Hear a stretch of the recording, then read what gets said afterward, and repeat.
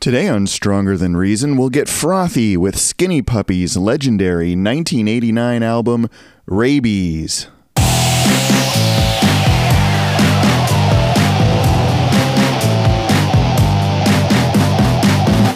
Welcome to Stronger Than Reason. Well, as I speak, Skinny Puppy are wrapping up their final tour. The second leg started in Dallas on November 8th, 2023, and the final show will be in LA on Tuesday, December 5th. So hopefully if you're one of the puppy people, you managed to catch them. It's the end of an era, folks. I saw them over the summer and devoted a whole episode, number 21, to that experience. I really enjoyed the show. They've always been one of my favorite bands. They're just so unique. Many try to emulate them, but it's impossible to do. Their special sauce has always been something in the mix between Ogre and Kevin Key, and now with Mark Walk in there too, and their live members Matthew Setzer and Justin Bennett, who make the show something special. So other than that concert episode, I talked about their early live album, Ain't It Dead Yet, and my favorite studio album, Too Dark Park, back in episodes 4 and 29. And this is, episode 47? So it's been a while since I talked about them. I figured with the tour going on, it would be appropriate to talk about my next favorite puppy album, one that is still a fan favorite, though at the time, it had the fans polarized since it veered off in an unexpected direction. See, there was always this dynamic of opposition between Ogre and Kevin, and they're the first to admit it. Whatever it was, rivalry, competition, animosity, it's arguably what provided their music with such an interesting edge. But in the case of this album, Ogre was feeling some pressure. He wasn't really happy with the band dynamic. Kevin and his partner in music, Dwayne Gettle, were a unified front and worked together like a hand and a glove, crafting Skinny Puppy's music, whereas Ogre, as the vocalist and lyricist, was always somewhat on the outs. So for whatever reason, while writing for this album, he decided to phone a friend, and that friend was Al Jorgensen of Ministry and the Revolting Cocks. Ogre's idea was to fly Al up to Vancouver from Chicago and have him produce the album. So then the dynamic would be 2-on-2, so they had a man defense rather than a zone. And this is interesting since Skinny Puppy already had a longtime producer in Dave Ogilvy, who is otherwise known as Rave. So Rave was, in effect, shunted off as a co-producer or possibly an engineer on this album. And Al was happy to come up and help Ogre, but by all accounts, Kevin, Dwayne, and Rave were less happy. But fortunately, the band had a proven record of turning conflict into great music, so by that measure, this new album should have been a corker. And it was. It came out in November 1989 as the much-beloved album, Rabies. So yeah, this album is something of a crossover effort, or a blend maybe. Skinny Puppy with a shot of Ministry, because Al was not only in the producer's chair, he also played some guitar and did some vocals. So what was my own experience with Rabies? As I may have mentioned before, I first heard Skinny Puppy in 1990 or so, somewhere in between the time that Rabies and Too Dark Park came out. So I wasn't lining up at the old National Record Mart the day Rabies dropped, and good thing because my local NRM would not have had it. We had to travel to the big city to buy anything that was remotely alternative. They just didn't sell that weirdo stuff in my town. Anyway, a friend of mine had Rabies on CD since it was the most recent Puppy album at the time, but it wasn't even the first one I heard. My first taste of them was from 2 albums prior, Cleanse, Fold, and Manipulate, which came out in 1987. My friend bought it on cassette. The opening track, First Aid, is what got me hooked, and the next track, Addiction, just reeled me in, and I've been a Puppy fan ever since. But soon enough, my friend held up this CD and said, "Check this out," and he put Rabies on. Now, I should point out that he had the CD, not just the tape like he did with the previous album, and he had a really good sound system, one of those fancy component stereos everyone had at the time. So my first listen really packed a wallop, especially since the lead-off track here is 100% killer. and would eventually become my number one favorite Skinny Puppy track ever, Rodent. But Rabies offers a lot more than that. It arguably has at least 3 of the greatest Skinny Puppy tracks on it. Rodent, which is still a live favorite, and the 2 songs selected as singles, Warlock and Tin Omen. But we'll talk about tracks in a bit. What really hit me about Rabies was just how much harder it sounded. The beats were harder, the guitar was harder, Ogre's vocals were harder, and everything was beefed up with distortion. So I got my first CD player in 91, and it wasn't long before I picked this disc up because I just had to have it. In fact, I can even remember where I got it, though that store is now long gone. But even to this day, the first few bars of Rodent just get me all fired up, and they remind me of good times hanging out with the gang at my friend's house, you know, playing his Game Boy, talking smack. And I've never gotten tired of that song, and I was thrilled to hear the band play it and Warlock live this summer. It was just such a kick, and it hit so hard hearing these songs at like 100 plus decibels with the band right in front of me. And back in the day, I was already a Ministry fan, so I was happy to see Al on this record. And without the internet, of course, we had no idea of any of these intra-band politics or dynamics, but we just knew we liked Al. And at this point, we had heard The Land of Rape and Honey and thought it was one of the greatest albums ever, so it only made sense to us that 2 of our favorite industrial bands were joining forces. And I guess the fan community was more split on Rabies. They were uncomfortable with the idea of Al coming in and taking over, and he did seem to be ubiquitous around that time, having created a half dozen side projects with Paul Barker, and I dove into all of those in episode 23 if you're interested. But commercially speaking, Al had the Midas touch in the late 80s, and anything he put his finger on received a bump, Skinny Puppy included. If nothing else, his involvement created a buzz. It was the old principle that there's no such thing as bad press. And personally for me, I think of Rabies more as a collection of songs than an album. In my mind, it doesn't flow as effortlessly as Too Dark Park. It just doesn't come together in a real unified whole, maybe because a few of the songs are such standout classics. Like they don't really fit on any album. It's like having a few diamonds in your collection of cool looking rocks. They just don't fit in that context. And really, I wasn't always listening to the album when I listened to those songs. For instance, I had Tin Omen on a Much Love mixtape, and thinking back, I'm pretty sure I had Ministry's In Case You Didn't Feel Like Showing Up on side A, and then just like a bunch of random tracks on side B. So there were a couple songs from PIL's Happy album, then Tin Omen, and then I think it was something by the Sisters of Mercy. And I was really proud of that mixtape because I found a way to emulate the white on black text from In Case You Didn't Feel Like Showing Up. First, I cut out some typing paper to the appropriate size, as you did back then. Then I used a big old permanent black marker to color the whole thing black. And finally, I put this in my typewriter and used correction paper to type the letters in white.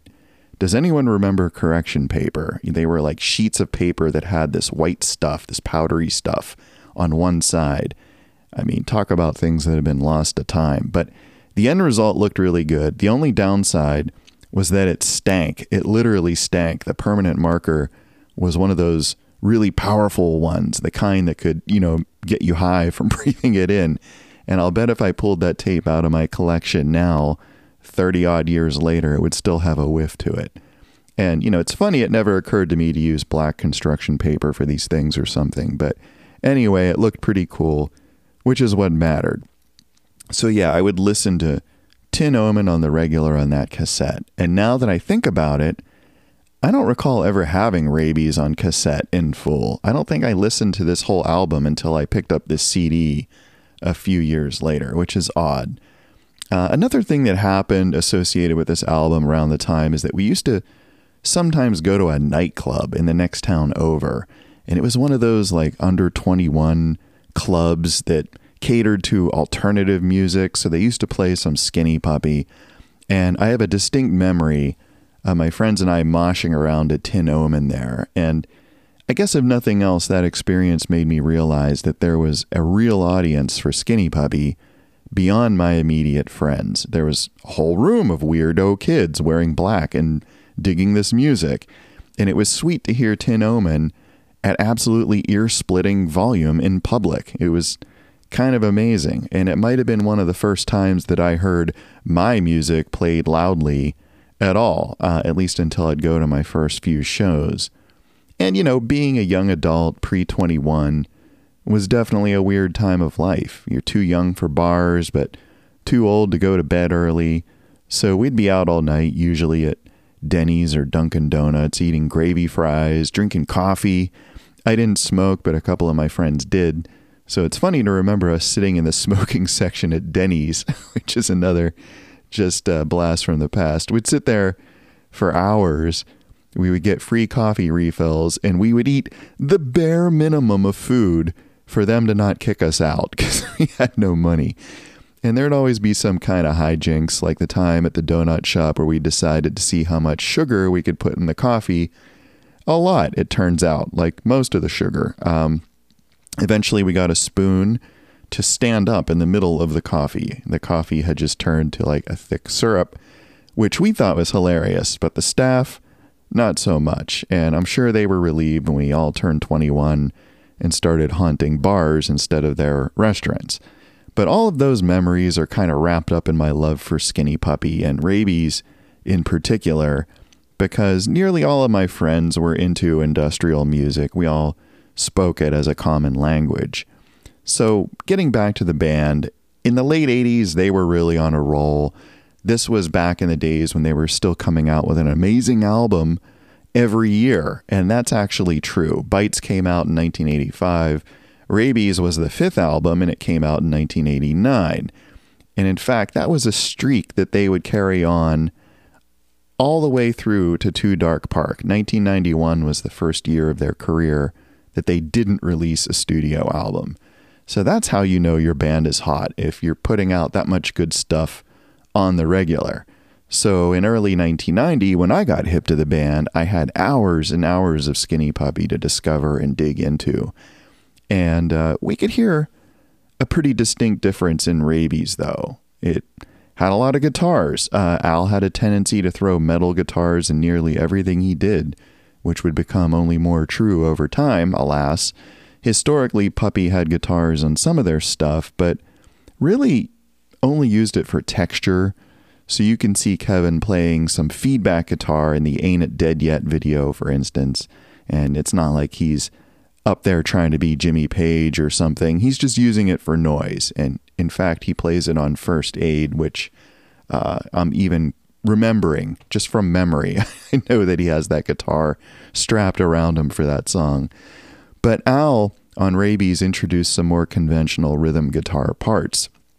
The songs weren't really guitar based, but every now and then there'd be some riffing kind of just in the background. Like on Rodent, for instance, it has a moment, and everyone who's familiar with the song knows exactly the moment I mean, where you just have to start headbanging. It's like that scene from Wayne's World when they're in the car listening to Bohemian Rhapsody, and that guitar that you hear is coming from Al. He's playing it onto the track.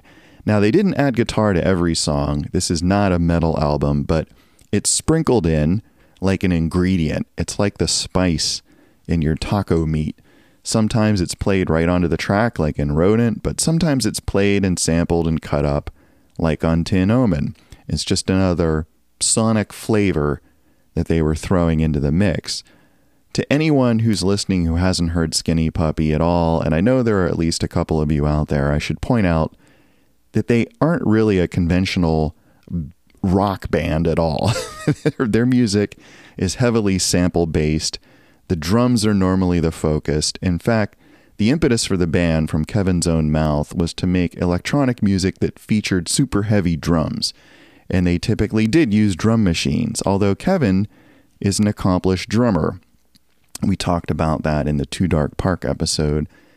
For instance, he played the drums on their song Spasmolytic. He played them on a kit in one take which is just nuts because that song goes at a crazy pace and has all sorts of time changes in it.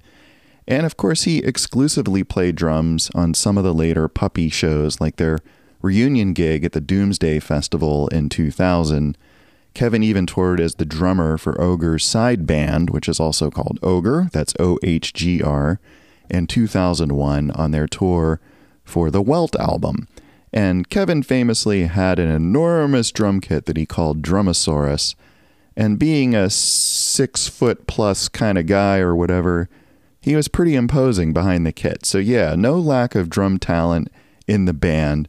But at a typical live Puppy show, Kevin would play kind of every instrument at once. He and Dwayne were both in stations at the back of the stage, surrounded by keyboards, drum pads, radios, whatever.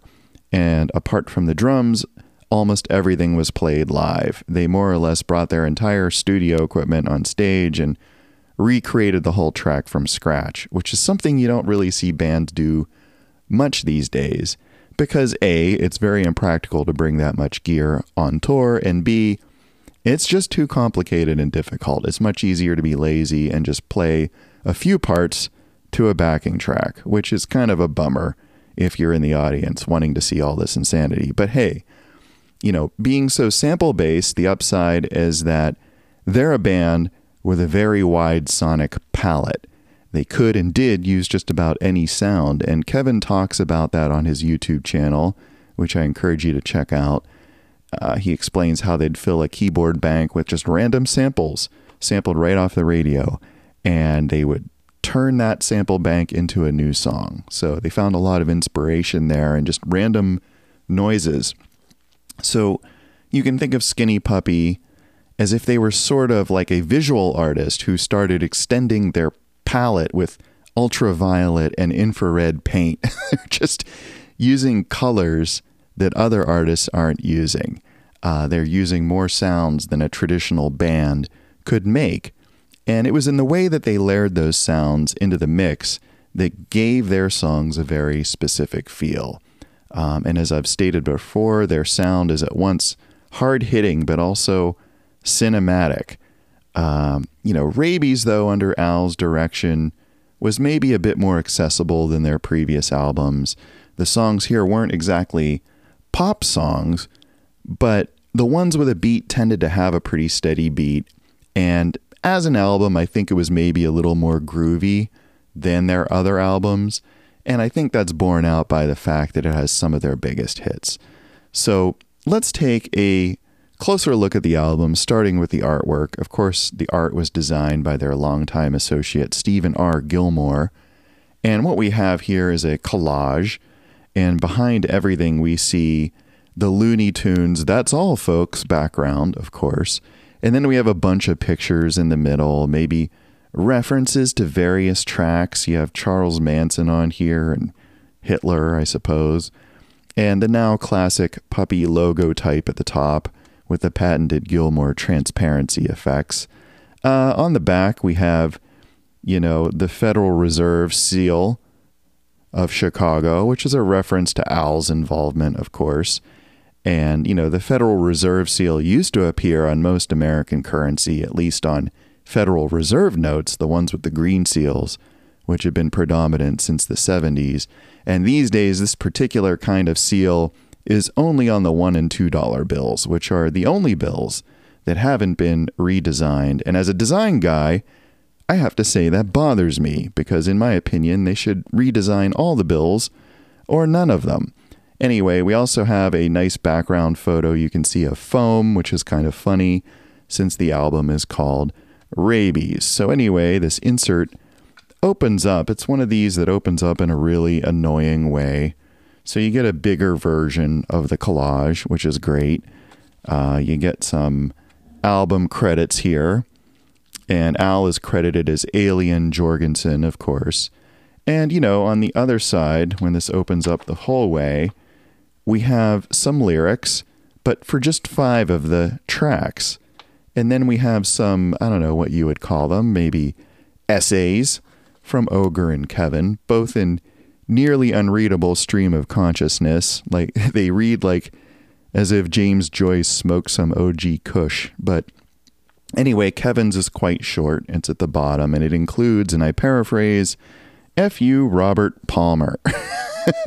And when asked about it, he explained that he saw Robert Palmer as being everything that was wrong with the music industry in the late 80s. So that's kind of interesting, I suppose. But I remember copying down the lyrics to Tin Omen in my high school notebook back in the day because I used to just sort of read them to myself in physics class instead of paying attention. And to this day, I still have them memorized. I can still sing along word for word, which is no easy feat because like most of Ogre's lyrics, they're free verse and just totally disassociated. But you know, I figure if Ogre had suddenly lost his voice at the show I went to this past summer, yeah, I could have filled in, you know, at least for that song. That's a joke. So yeah, let me see if I can get this back together in some sense. And by the way, the disc looks pretty cool. Red on black. Gotta like that. And, you know, the back cover has the track list, which is okay. Let me get this thing back together. There we go. So, notice that this CD has 2 bonus tracks. We have Amputate and Spawn Dirge. And again, we had an incentive to buy CDs back in the day rather than the vinyl or the cassette, because in this case, the CD had an extra 20 minutes of content. So that was attractive at the time. So yeah, let's talk about the tracks. I'm not going to go into such extreme detail here because, again, some of these tracks mean more to me than others. And, you know, I tended to not listen to this album straight through so much like I did with maybe some of their earlier work. It starts out with Rodent, which is, as I said, my favorite Puppy track of all time. And why is that? I guess part of it is those memories it brings up, like I said, but it's also just a really badass song. It's really groovy. It's maybe more electronic than some of their stuff. It has a strong beat, has a strong bass line, and I especially like how the snare drum comes in and out. Generally, there's just a 4-on-the-floor kick going through most of the song, but the snare comes in from time to time to give it a solid backbeat. I like Ogre's crazy vocals. He's very affected out on this album. He's sometimes a little buried in the mix. It makes it damn near impossible to tell what he's saying most of the time. But they did print the lyrics to Rodent, at least, so I know what he's saying here. And like I said, Al plays a little guitar lead early in the song, which is funny because it emphasizes the sample of the DJ saying, "And what came back to Earth was a great rock and roll band," which is kind of like a little sonic pun there with his rock and roll licks. And like I said, later in the song, the backbeat comes crashing in with Al's rhythm guitar, which just kind of pins you to the floor. It's just a amazing moment. I love it. I love it. Maybe my most favorite thing about this track, though, is at the very, very end, the last thing you hear, it's a voice saying something that's all slowed down and weirded sounding. And it was only recently that I learned that it was saying this: "Let us build a better mouse trap," which is just perfect because it explains the song title. And just thinking about that gives me chills and it makes me so happy. And I can't explain why. It just does. And it just goes to show you that you can still learn things about your favorite music, even if that music is 30 plus years old. And by the way, this is Ken Hiwatt Marshall's favorite Puppy track too. Ken, of course, is the band's longtime friend, engineer, and live sound guy. And you should check out Ken's YouTube channel if you haven't already, Ken Hiwatt Marshall. If you do, you'll find a new mix of Rodent that he calls Rodent version 2.0, and it's absolutely crystal clear. It is truly amazing. And you'll love Hiwatt regardless because he shares a ton of music production tips that he learned the hard way in his 30-plus year career. And he's just a super fun and interesting guy with plenty of stories, so check him out. So from here we dip into 3 tracks I'm less familiar with. We have Hex on X on X, which is a play on the phrase Hex on Exxon, and I understand it's a commentary on the wreck of the Exxon Valdez, which spilled, as you know, its entire cargo of crude oil into the Prince William Sound in March of 1989. I guess they modified the title for artistic reasons, or maybe they wanted to prevent a lawsuit. I don't know. This song is kind of strange. It has a nutty shuffle rhythm that I don't especially dig. Maybe it's me. Then we go into Two Time Grime. It's a good example of a Skinny Puppy song that has a very unusual drum track, and they weren't really down with just the ordinary boom bap. They have a lot of songs like this with some pretty innovative rhythms, and I dig this song. It's groovy. It's also kind of atmospheric. Then we have Fascist Jock Itch, and it's like this double time thing that sounds like Ministry or Palehead. It's kind of punky. It's got Al's guitar on it. And I guess the lyrics in the title came from this incident that happened between Ogre and some skinheads. I remember him describing it in an interview way back in the day when I used to read all their interviews on FTP sites. And I see that story also made its way to Wikipedia. But essentially, he was getting picked on for his clothing, which is something that, as a young alternative kid, I could relate very well to. And then we get to Warlock, which is this album's pièce de la résistance, and to many, the greatest Puppy track ever, or at least the most representative. Puppy fans hold this song up in much the same way that Rush fans will hold up Tom Sawyer. And that said, Al's influence is less evident on Warlock, maybe because this track is not so much hard-hitting as it is funky and atmospheric. It's got a definite verse-chorus-verse structure, so it is a little bit poppy, and the verse has this amazing synth bass line that warbles in and out. It's just super slippery and groovy, and I know I've been overusing that word, groovy. I also overuse the word classic when I'm on this show, but someone's going to turn this show into a drinking game. But the chorus of Warlock, the chorus, has these amazing synth strings that Dwayne plays, and Ogre's vocals are run through a vocoder, and it all just sounds really epic. And I guess that's maybe the best word for this song. It's just epic. It's Skinny Puppy from soup to nuts. It's everything they do perfectly encapsulated. The way they incorporate strings and softer ambient elements with the hard-hitting rhythm, it's all there. And of course, this song is also notorious for featuring a sample of Charles Manson. Over the break, he sings the Beatles' Helter Skelter, and to underscore that, they've even added guitar samples from the beginning of Helter Skelter, which I recognized immediately upon first buying the White Album, which I did some decades after getting into Skinny Puppy. Yeah, that's right, I didn't have my Beatles period until middle age, so sue me. But when I first heard Helter Skelter, I was like, yep, that's Warlock. So why did they choose to include Manson's voice on this record? I don't know. I have no idea. Maybe it was an 80s attempt at edginess, breaking a taboo. Honestly, it didn't much matter to us kids at the time. I think I really only found out who this was after the fact, because let's face it, we were children of the 70s and 80s, not the 60s, and we didn't know who Manson even was. This was long before Mr. Brian Warner and Mr. Quentin Tarantino would make him once again relevant to us. So yeah, Warlock was a single, of course, and it famously had a video that was immediately banned since it was pretty much just an amalgam of blood and gore caught from various horror movies.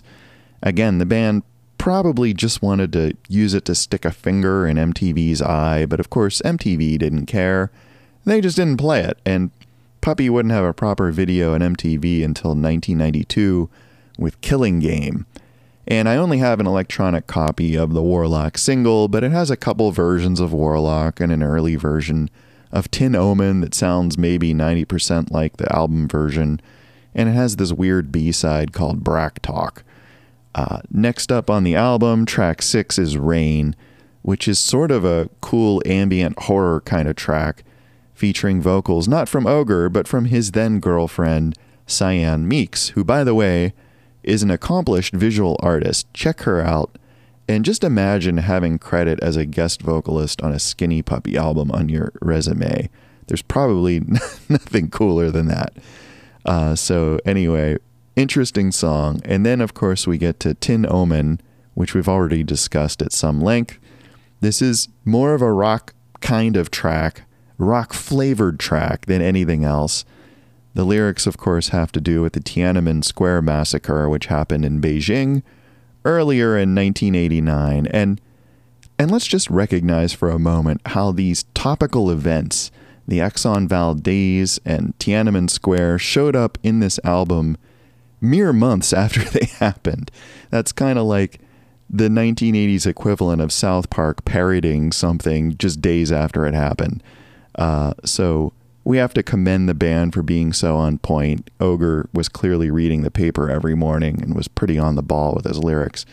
But this song bears the marks of Al's heavy hand, and as such, it kicks ass, but not in a traditional rock kind of way, because the guitar on it sounds pretty chopped up. It's like they sampled just a bunch of riffs and just played them back all out of order.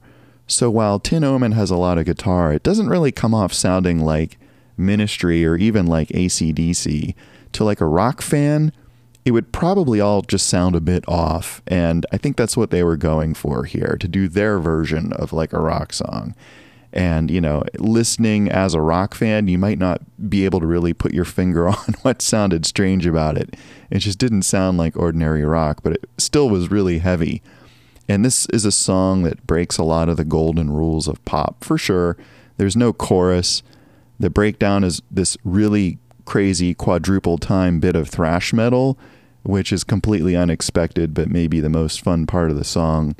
But the rest of it had this sort of motoric style beat that was pretty steady, and you could dance to it, you could mosh to it, and many did. And, you know, mainly it shows you how you could have a rock-ish song without being too rock. It's still clearly Skinny Puppy, but with more than a dash of Ministry. And Tin Omen was a single too, naturally, with 2 versions of the title track, and then the bonus tracks from the Rabies CD, Amputate and Spawn Dirge. So nothing too much there for a CD collector, and I don't have that CD. And then we go to Rivers, which fulfilled the mandate for every 80s industrial band to sample A Clockwork Orange. And this was a pretty cool instrumental. It also sampled 2001 and some more obscure films. One of those was The Fearless Vampire Hunters, which my friends and I rented back in the day once we realized it was sampled for this song. And it turns out it was a film by Roman Polanski, and it featured him and his then-wife Sharon Tate, who, of course, was murdered by the Manson family in 1969. So it was yet another link between this album and Manson. And by the way, we went into that film thinking it was going to be a proper horror movie, but we were kind of disappointed that it was just a silly spoof. You know, we did cheer, though, when the main vampire dude recited the speech that was sampled in Rivers. So yeah, a fun tune with some cool memories attached to it. Then we have Coralone, which is another ambient horror style track, kind of like Rain. It's just another outstanding example of a cinematic puppy track. It sounds like it could have been recorded right off the screen at a slasher flick, but just listening to it suggests visuals. It's a very interesting track. It's not so much a song as it is a sonic painting, and it's one that leaves a lot of unanswered questions. I think it's a really cool track. And then we have the first bonus track, which is Amputate, and this is a very classic puppy track that would have fit in fine on the previous album, Vivisect 6. And there's nothing wrong with this track, but I can see why it was relegated to a B-side / bonus track. And finally, Spawn Dirge Live, and this is more or less a 16-minute brap, which, for those not in the puppy parlance, is their word for getting high and improvising. So who can say if it was really live or not? I don't hear any crowd noise on this recording. Mostly it's a bass line, some drums, and some screeching guitar with someone, I don't know if it's Ogre or Al, just saying a bunch of crazy stuff over the top. And in the background, there's just a bed of people having a conversation of some kind. Like they just turned on a recorder in the dressing room or something and then played it back for this performance. And you can hear it a little more clearly toward the end. And who knows what's going on here, but the name, of course, is yet another link to Manson, since the Manson family lived on the ranch owned by George Spahn, which everyone who's seen Once Upon a Time in Hollywood now knows. And at one point, the vocalist says, "Time to Melt," which is a reference to a song on Lard's debut EP, The Power of Lard, which also came out in 1989. And as we all know, Lard was a side project that Al and Paul had with Jello Biafra. So that's what makes me think it could possibly be Al doing the hollering here. I don't know. I'm not sure. Someone clue me in. Anyway, that's the album. 9 tracks on vinyl and cassette, 11 on CD. So why do I love it? Again, this album mashes up 2 of my favorite bands, Ministry and Skinny Puppy, and it features some of Puppy's greatest songs, as well as my personal favorite, Rodent. I like that it's a bit more accessible than, say, Vivisex 6 or even Cleanse, Fold, and Manipulate, which sometimes drifted into pretty experimental territory, in my opinion, and I've always preferred accessible over experimental, which is why I'm talking about industrial rock and not, say, throbbing Gristle or Einstürzende Neubauten. The experimental stuff just doesn't really do it for me. Soundscapes are cool, they're okay, but generally I need a beat and a bass line that speaks to my brainstem. I want to feel the music in my guts, viscerally. I don't want to have to think about it so much. I'm not some kind of like hippie sitting here puffing a doobie and getting off on all the rainbow sounds. At the end of the day, I want a hook I can hang my hat on and, maybe a side order of whoop ass. And Rabies provides all of that. Even though I tend to look at it as a collection of songs and not so much an album, some of the songs are so damn good that they just elevate the whole thing. I mean, obviously, if 3 songs are a 10 out of 10, the other songs can be mediocre, and the whole album will still have an excellent average. And I think that's what happened here, at least for me. And hell, I got to see the band play Rodent and Warlock live this year, so I'm a happy guy. Also, this is an album that my best friends also like and come back to time and again, and I like that we talk about it. It's a conversation point among us. It's a touchstone, if you will. And, another feature of the best music is that it's able to bring people together. Ultimately, though, I consider this album to be classic Skinny Puppy. For sure, Rodent, Warlock, and Tin Omen are fan favorites and live staples, and that's reason enough to love it. So what happened next? Well, maybe to everyone's relief, Al buggered off back to Chicago, having thusly made his mark in Vancouver, and there was talk of Skinny Puppy breaking up after this, but I think that was true for most of their career. They were always riding the ragged edge of breaking up, and especially so when making their best work. And it's just part of that dynamic between Ogre and Kevin. They just normally don't see eye to eye. They don't really hang out as pals so much. It's just a different kind of thing. But yet they're capable, maybe with Rave's help, of course, of working together to produce amazing music. So it was strange then that they would once again coalesce in 1990 to record Rabies' follow-up, this time without Al. It would be a pure Puppy album, and the end product would be my favorite album of theirs, Too Dark Park, which I talked about before. And to me, Too Dark Park is the greater album, but Rabies has better songs. In other words, the songs on Too Dark Park don't stand out individually to me as much, but I think they work much better together. The entire album flows better and has a more unified sound, whereas Rabies doesn't flow as well, in my opinion, but it has some jaw-droppingly amazing tracks on it. So just 2 different kinds of greatness. Pick your poison. They're both great in their own way. But rest assured, Too Dark Park proved that Puppy wouldn't just become another Ministry, because it sent the band's sound in another direction entirely, one that was dominated by sampling, whereas Al took Ministry ever closer to metal, which is pretty much where they wound up for the past 3 decades, which, as I said, wasn't as much to my taste, but meh. But for sure, producing Rabies would be a feather in Al's cap and would boost his profile even more, making him perhaps the single most influential figure in industrial rock history, with all due respect to Paul Barker and Sasha Konietzko. Well, there you have it, folks. Rabies, as classic a Skinny Puppy album as you'll ever find. That's right, it's a classic, and it's groovy. Everyone drink. You've been listening to Stronger Than Reason, either on YouTube or as an Apple or Spotify podcast. And it's Thanksgiving season here in the United States, and I'm thankful for you for listening to me and for sharing your thoughts in the comments. It's been really cool to hear what you all have to say and to have a little interaction. I think with so much division in our world today, I'm thankful that we can still agree on great music. So I hope you have a safe and happy holiday. Let's use this time to take a breather from the real world and think about all the good things that we have and take some time to recognize the people who've helped us out. We've all benefited from help. None of us have gotten where we are entirely on our own. So don't kid yourself about that. So I personally want to thank those in my own family who have to put up with me holding myself up to do this show every few days and for endlessly talking about it. And I want to thank them and all of you for the encouragement you've given me. I really appreciate it. But if I may get serious for just a moment, I'd like to share a pro tip for a successful Thanksgiving day.